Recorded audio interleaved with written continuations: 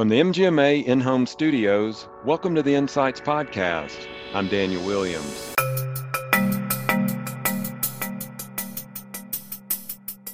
There isn't just one MVP in your practice. That's like me having to pick as an administrator which provider is my favorite. I'm not going to do it. But what I mean is that there is a key and pivotal function that someone is fulfilling in every segment of that life cycle or in your business. When we consider that each person on your team can be an MVP in their particular seat, that allows you to actually amplify everyone across the board. That's Marie Stacks, president of Clinicology, a part of Boost Midwest, talking about the importance of identifying and celebrating MVPs in a medical practice. We'll hear more from Marie in just a moment, but first, a word from our sponsors. Join MGMA's Medical Practice Excellence Operations Conference, May 19th through the 21st in Austin, Texas. The Operations Conference gathers business leaders and professionals from across the healthcare industry to discuss optimized medical practice operations that address some of the biggest challenges facing healthcare organizations today. Go to mgma.com/events to register. Iris retinal imaging exams help save the vision of patients with diabetic eye pathologies with a simple, integrated technology solution. Iris was founded by a retina specialist who saw a problem, not just in his practice, but in the world, and knew he wanted to fix it. What grew out of that mission is what you have today, a company committed not to making money by selling devices, but to ending all instances of preventable blindness in the U.S. Go to retinalscreenings.com to learn more. Our guest today is Marie Stacks, president of Clinicology, a part of Boost Midwest. Marie is a featured speaker at this year's MGMA's Operations Conference, where she'll be presenting on how to amplify your front office MVP and improve practice revenue. Marie, thanks so much for joining us today. Thanks for inviting me, Daniel. It's great to be here. Yeah, so I want to do a quick little recap here for our listeners. You are president of Clinicology. It's a part of Boost Midwest. So bring us up to speed on that. Share if you want to share anything about Clinicology with us and maybe some highlights of your career as well. Absolutely. So Clinicology is the sister company to Boost Midwest. Both are oriented towards operations and optimizing high growth practices and companies. Clinicology actually has an added component of our Clinicology Academy. So we have created a suite of training that allows for your front office and your billing teams to really get up to speed as they're onboarding with you. So that's what makes Clinicology a little bit unique compared to Boost Midwest. Obviously, Clinicology deals with our healthcare side of the business, and then Boost Midwest deals with kind of that external, all the other industries that we work with. So my personal journey has been a little dynamic and somewhat non-traditional. So it's been really exciting to be able to land at both of these companies. Oh, great. So you said you focus on high growth practices. How are you defining high growth and what is that? What does that mean exactly? Yeah, so really high growth businesses in general are companies that, and we see this in healthcare as well, where they're going through periods of expansion, whether that is they are adding providers or they've gone into a new market. One of our first clients that we worked with was actually a multi-location dental practice that had just added in a new location and said, we're ready to add 3 more in 3 years. So they have typically really aggressive goals for growth. And then sometimes they're actually going through a transition period where they're changing ownership, or they have providers that are growing and moving out of the practice into, the second phase of retirement or things like that. So really it's practices and groups that are going through changes, and they need some level of transformation support operationally. Gotcha. That makes perfect sense. I know there's been so much movement in the industry with mergers, acquisitions, all that going on. And there, I wasn't sure exactly what you meant with that high growth, but that makes perfect sense to me. So let's boil down then what your day-to-day looks like. I know it may not be, there may not be such thing as a typical day. I'm not sure, but what does a day look like for you? My day to day, honestly, Daniel, I call it, it looks a little like popcorn, which I like, of course, otherwise I wouldn't do it every day. But I spend a good part of my day working with our team and with our clients in those critical and strategic conversations about moving them out of either survival mode or chaos mode into more sustainable and manageable growth phases of their business. And then the other parts of my day are spent enjoying conversations with network colleagues like yourself and others where we're exchanging ideas, we're brainstorming, we're finding new resources to provide to our clients. So I'm a part of several very collaborative groups in that way. And then, of course, exploring new opportunities for bringing on new clients, whether it's for our operations audits or the tailored training solutions in our Clinicology Academy. So certainly not a boring day, any day of the No, week. does not sound like it at all. So, one of the reasons we're talking with you today is that you've been chosen as one of the featured speakers at MGMA's upcoming operations conference. That's going to be in Austin, Texas. You're going to be speaking Friday, May 20th. I know you and I were talking offline. You're excited to go to Austin for the first time. You may bump into Willie Nelson or Matthew McConaughey, who knows? There's anything could happen there. Austin is a really, really cool place. But I did want to talk to you about your session. It's titled Amplify Your Front Office MVP and Improve Practice Revenue. I really do love that title. So just for our listeners, give us an elevator pitch. What's going to happen in that session? Thanks. Yeah. So the elevator pitch would be if someone wants to join in on this session, they are likely wanting to focus on retaining their talent and really figuring out the best way to use each person's strengths on their team.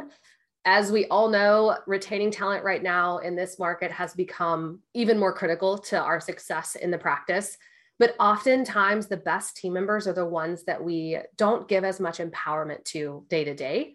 And not to give too much away, but we are going to focus on how the information we use for KPIs and data on the back end of our billing process can actually shape how we operate on the front end and the best ways to implement those operational changes and really create that transformation in your team. Okay.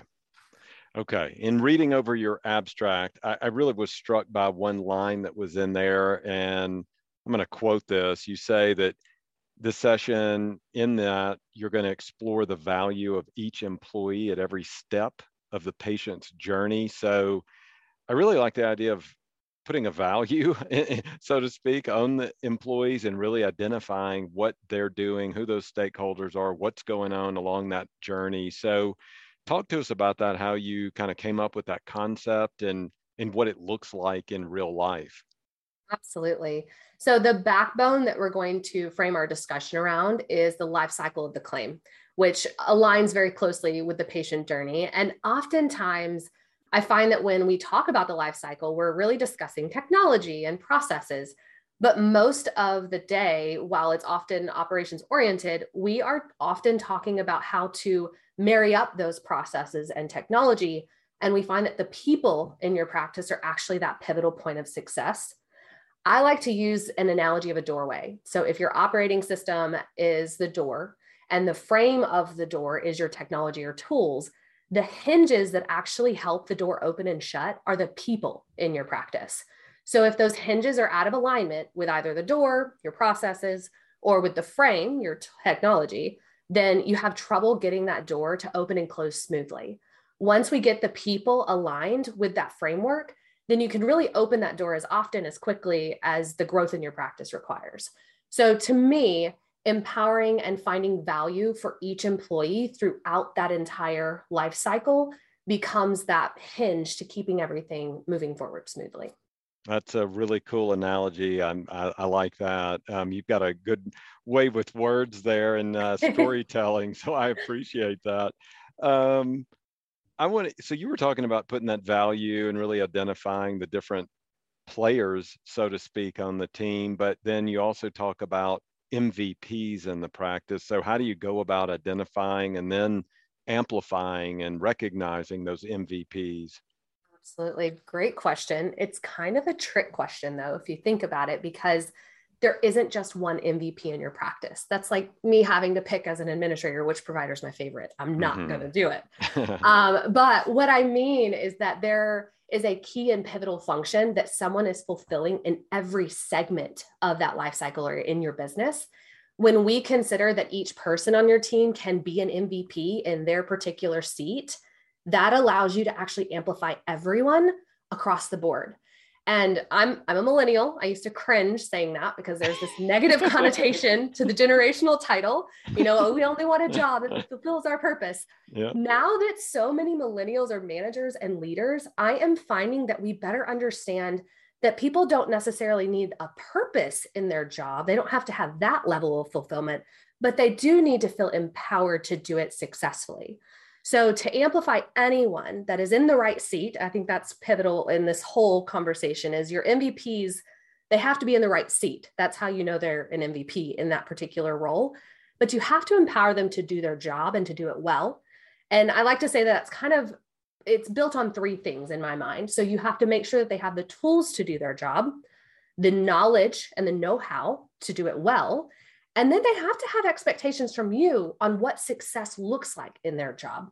Once you've empowered them, get out of their way, because ultimately, when you give someone those skills and tools and knowledge and then set the expectations, they will rise to the occasion nearly 99% of the time. So it's going to be a little bit easy because you could say, oh, everybody's an MVP, but really it's a matter of figuring out, is everybody in that right seat? If so, then let's work on empowering them. Okay. That works for me. So one of the other things that I saw that you're going to be talking about, and it definitely caught my attention, is increasing cash flow with long-term sustainable results. So not a quick fix there, but something that is sustainable over time. So where do practices do that well, or where do they fall short in keeping that cash flowing over the long term? So a lot of practices I see leave money on the table at the front end of their practice in that patient journey, because they expect, and rightfully so, that the back end or the billing team will, quote, collect it eventually. But as we all know, cash flow is important because we're trying to increase the speed to cash. We're trying to get there sooner because time value of money is important to consider. One of the pieces that we'll dive into in the presentation in May is that the scripts and best practices that can be utilized during your registration and your scheduling and your checkout process, there are a lot of best practices there to consider. As a quick example, how you're asking questions of your patients during registration can be critical to thousands of dollars in cash flow. And there are always ways to automate the functionality in your PM system to help mitigate losses on the front end. A great way to do that, in case anyone hasn't done this yet, is to set up automated insurance verification in your PM system, but to actually set it up with 3 steps. So a lot of times we set it up, we automate it, we move on. But if you're very strategic about that automation, you do it at the time of scheduling, at the time of patient appointment confirmation, and then again at check-in. It helps. It seems repetitive to do it 3 times, but once your team is able to understand why each time matters, it really helps to mitigate the loss of potential last-minute cancellations, no-shows, or worse, unpaid claims that you might end up experiencing if you otherwise didn't do it all 3 times. So I think that's just an example of an opportunity that practices miss, and the potential to lose cash at that point in the process. Mm-hmm. Yeah. I heard you, if I heard you right, you were talking about scripting and some of the communication that can take place. Give us an idea of that. Do you have like ready-made scripts developed for practices? Yes. Okay. And I can kind of give you, so in a great example for insurance verification, since we just talked about that, is a lot of times when we're on the phone or when we're checking, let's go with check-in, right? We see this all the time. And I bet if anyone's listening, go listen in on your front office team as they check someone in and hear these words. They will say, Miss Smith, has anything changed since your last visit? No, no, no, no, no, no. Stop, stop, stop. If you hear those words, your team needs to stop, because ultimately anything we're asking the patient when they check in needs to be something that causes them to think about their answer. If we're just giving them, nope, we're good. I don't remember what I had for lunch yesterday. So I don't remember the last time I was here and which address I gave you, or email address, phone number, whatever. So being very strategic about saying, Miss Smith, are you still on ABC Street? That ends up creating a much different dialogue and confirms data that allows us to really be clear as we're getting those key details, which are oftentimes why we see denials on the back end for incomplete information or things like that at check-in. So in the insurance verification space, a lot of times we'll say, has your insurance changed? Click the verification button in your system. And if it has changed, ask them to provide you with a new card. Don't expect them to remember that they got new insurance last month from their employer. They're still with the same employer, but employers change insurances. So you have to be very deliberate about how you ask questions of patients so that you're not setting the wrong expectation with them to remember to tell you about these changes. Mm-hmm. Mm-hmm. Okay. Well, let's take this to one more level then. Do you have a success story where you've worked with a practice that really has had success using some of these best practices? Yes, actually, I have a great one that I quite like because it seems so simple. And it lays really closely in with those scripts that we were just talking about. So time of service collections, collecting money when a patient checks in or checks out with you. I was actually working with a practice to implement a new tool that our team created. And this was with a prior employer, but they created a tool that better estimated a patient's responsibility for their visit at the time of checkout. So it was a time of service collection tool. It was a great tool. Everyone agreed that it was helping them better collect and estimate what was really due, but the collection numbers themselves weren't moving. We weren't seeing an increase. So I actually spent some time in the practice and realized that it was because of the phrase that everyone had learned to use at checkout. And I'm sure people have heard this before, but would you like to pay today? They were asking permission, basically, of, do you want to pay me? They were missing that one critical word in the phrase of how. So by adding that word, how would you like to pay? It no longer gave the patient the permission to say, not today, I'm good. It changed the entire dynamic. And so the team actually saw, and this was really exciting for me because, I'm the one going, it worked. But they saw an immediate improvement. And in 1 month, they saw a 5-figure increase. Now, they were a larger practice, so it was nice to see that increase. But it actually worked so well, despite being so simple, that we rolled it across the entire system. And they collected $300,000 more in just 1 month across the system. So you can imagine something like that. It was immediately rolled out across all the other markets, but it was one of those things that, and it was with a lot of other, pieces of improvement, but it was a very interesting dynamic to see. One word, 6 figures. Wow. Yeah. It's a lot of fun. Love that. So beyond that success story, what are the KPIs you're interested in when you're looking at that front office and the workflows and that patient engagement? So I'll start by saying there are certainly countless KPIs and variations depending on specialty and growth goals and team structure. But at the very least, I always recommend assessing no-show and cancellation rates, your new patient mix, as well as just procedure and insurance mix in general. And then you can always watch denial trends to see what denials are consistently breaking through that are actually impacted by front-end processes. A great one to consider is, something we just talked about a little while ago, insurance verification, inactive policy denials. Those are big flags when you start seeing denials about front-end processes. The denials are really powerful, but I think one of the things you have to remember is that they are not often quick fixes. They're quick in the sense that, yes, I can change that workflow. They are not quick in the sense that it takes a little while for them to show up in your KPIs. So you have to have patience and a little bit of an ability to withstand some loss sometimes in those spaces. But I do also kind of want people to consider that while most KPIs are rear view mirror metrics, keep that in mind whenever you're looking at KPIs. I also recommend having a few that are forward-looking metrics, things that are really helping you forecast where your practice is going, whether it's seasonally or just in general with growth. And look at things like percent booked out.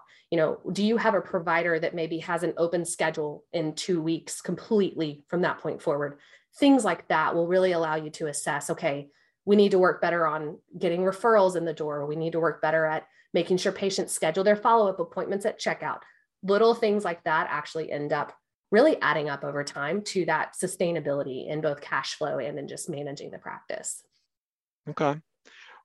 Final question then. Do you have any resources you can share with our listeners who might want to know more about the front office, practice revenue, office flows, patient engagement, anything out there? What kind of resources can you share with us? Of course. So you can absolutely check out our website for tons of free resources, including our Clinicology Academy.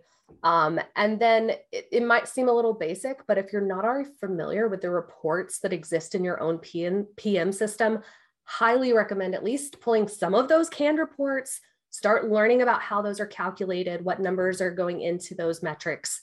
And you can even reference some of the articles and resources that you find both on the MGMA site, on our website. And then if you're still stuck, call us. We are always happy to have those conversations, totally free, no charge, but we like getting people headed in that right direction. And I personally know there's a lot of info out there and it can get overwhelming. So just having something that you can pinpoint down to and focus on is oftentimes the biggest piece to getting the ball rolling. So. Okay, perfect. So Maria, I want to thank you so much for joining us. I want to remind everybody you are going to be speaking at the Operations Conference in Austin, Texas. It'll be Friday, May 20th. That session again is, that is Amplify Your Front Office MVP and Improve Practice Revenue. Those are huge, huge topics to dig in on. So thank you so much. Thanks for the invitation, Daniel. I'm excited to join everyone in Austin soon.